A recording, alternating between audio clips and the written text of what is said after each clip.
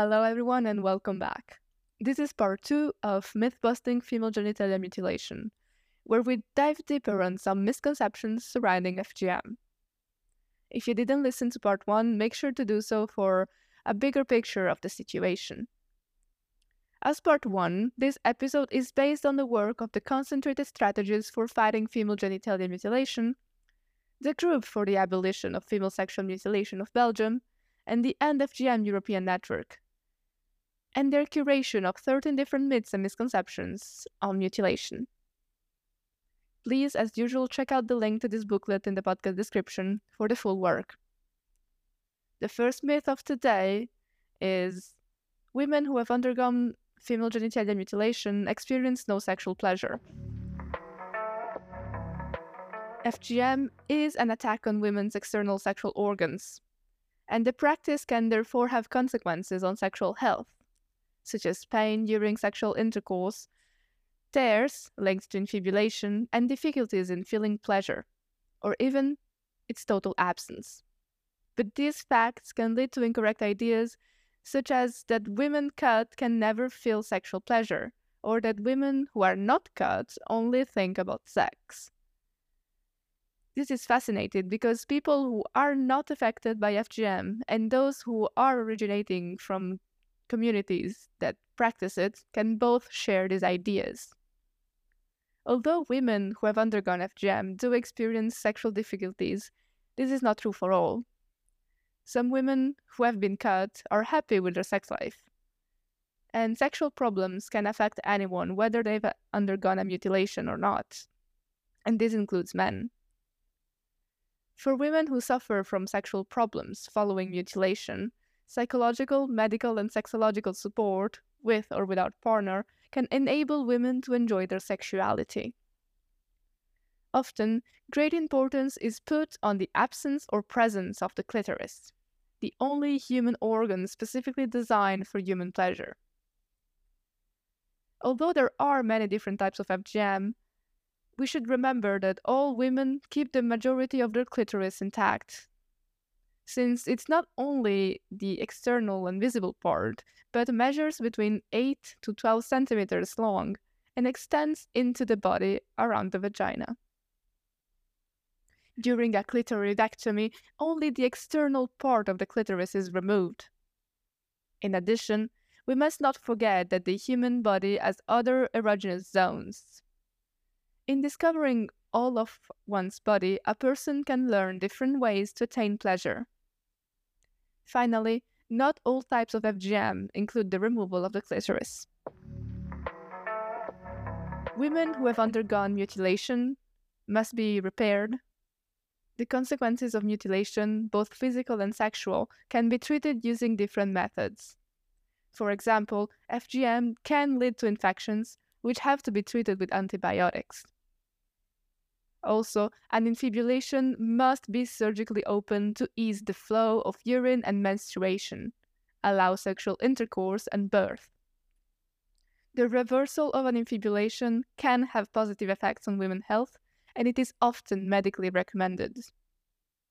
On the other hand, the reconstruction of the clitoris is another matter, as it not only aims to treat some of the consequences of mutilation, but also repair the body. This surgery involves a technique developed by Pierre de Foldes, a doctor in France, at the end of the 1980s. The reconstruction of the clitoris is now practiced worldwide in several countries, and it is done using different surgical techniques. These interventions aims to externalize and reposition the internal part of the clitoris to reinstate its nerve function. Surgery allows some women to find or enhance clitoral sensation, but it's not an obligatory path to attain a satisfying sexual life, nor a miracle solution for sexual problems. It is a relatively recent technique, and the potential advantages are hotly debated in the medical circles. Sexuality is not just a physical matter, but an emotional one too. This is why it's vital to tackle sexual problems from a multidisciplinary angle, not only medically by repairing the clitoris, but also through psychological and sexological support, In Europe, several countries do offer multidisciplinary support and help for women living in lifelong consequences of FGM. Cosmetic surgery on genitals has nothing to do with genital mutilation. Girls and women are exposed to numerous images of what a woman should be. But different societies also have different expectations about the anatomy of genital organs, which do not always correspond to the real or natural one.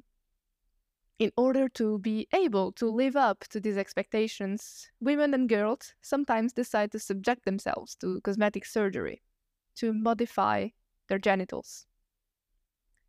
These may include labioplasty, which is the reduction of the outer or inner labias, and or the clitoral hood reduction.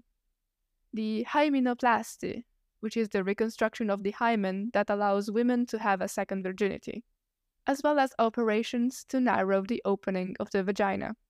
These forms of plastic surgery can be compared to mutilation in different ways, as they are generally practiced for non-medical reasons. Women themselves may ask for these cosmetic surgeries, encouraged by the social pressure brought on by the image of the ideal vulva, or the obligation to be virgin before marriage. We can weigh heavily on women. These aesthetic reasons and societal pressure can play a role in choosing cosmetic surgery. As in the case of female genitalia mutilation, surgical interventions on genitals can also lead to complications such as bleeding, infection, and pain. The World Health Organization describes mutilation as all procedures involving partial or total removal of the external female genitalia or other injury to the female genital organs for non-medical reasons. Cosmetic surgery can very easily fall into this category. Also, the strategy of medicalizing the traditional forms of mutilation comes up against a strong resistance. Surgical interventions on the vulva for purely aesthetic reasons are legal and are becoming more commonplace in Europe. We then could question why the World Health Organization is remaining silent on the issue of labioplasty, while vehemently opposing female genitalia mutilation. Why are these practices acceptable in some contexts, but considered mutilation in others? We could go a step further and say that FGM laws in Europe are based on a double standard. Can an adult woman or a surgeon be punished based on their ethnicity or the origin of the patient? Why do Western women have the freedom of individual choice, but women of other origins cannot consent to the same type of intervention?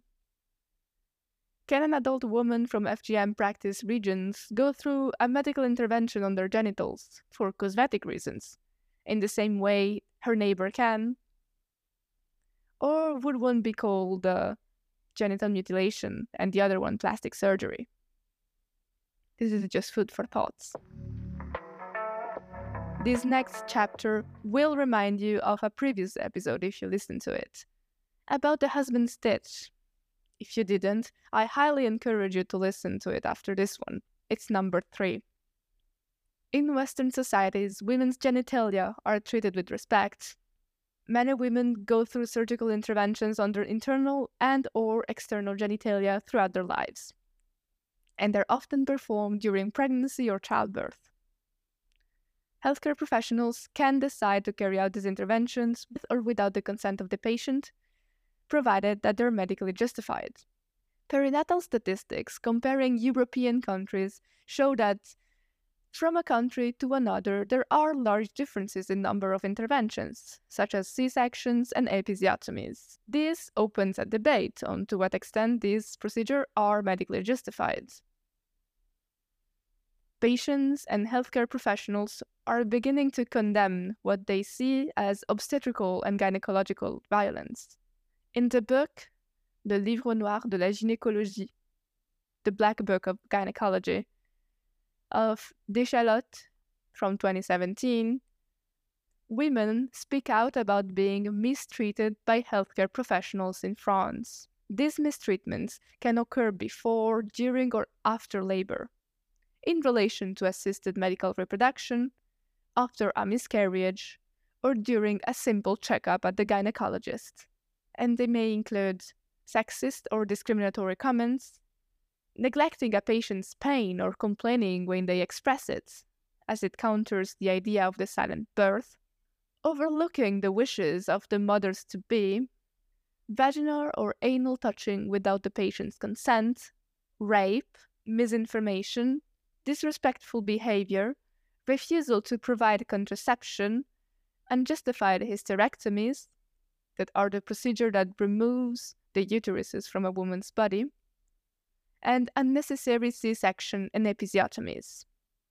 All of this can result in short and long-term physical and psychological sequelae for some women. Since the 1990s, some authors have started drawing parallels between episiotomies and female genitalia mutilation. In fact, a debate article in the prestigious medical journal The Lancet stressed the negative consequences of episiotomies compared to natural tears and the lack of evidence of its supposed benefits.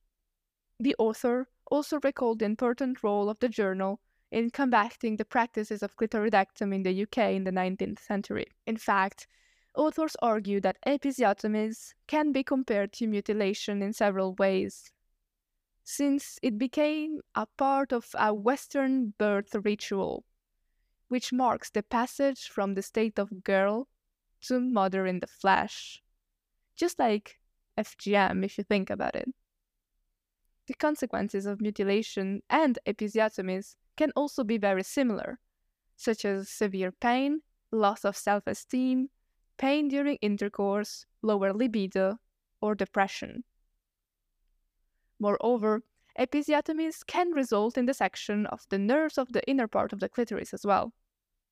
Women who have suffered vaginal tears or an episiotomy due to labor also frequently need stitching for the perineal area. A second obstetrical abuse comes to light, which can be easily compared to mutilation at this point. The previously discussed husband stitch.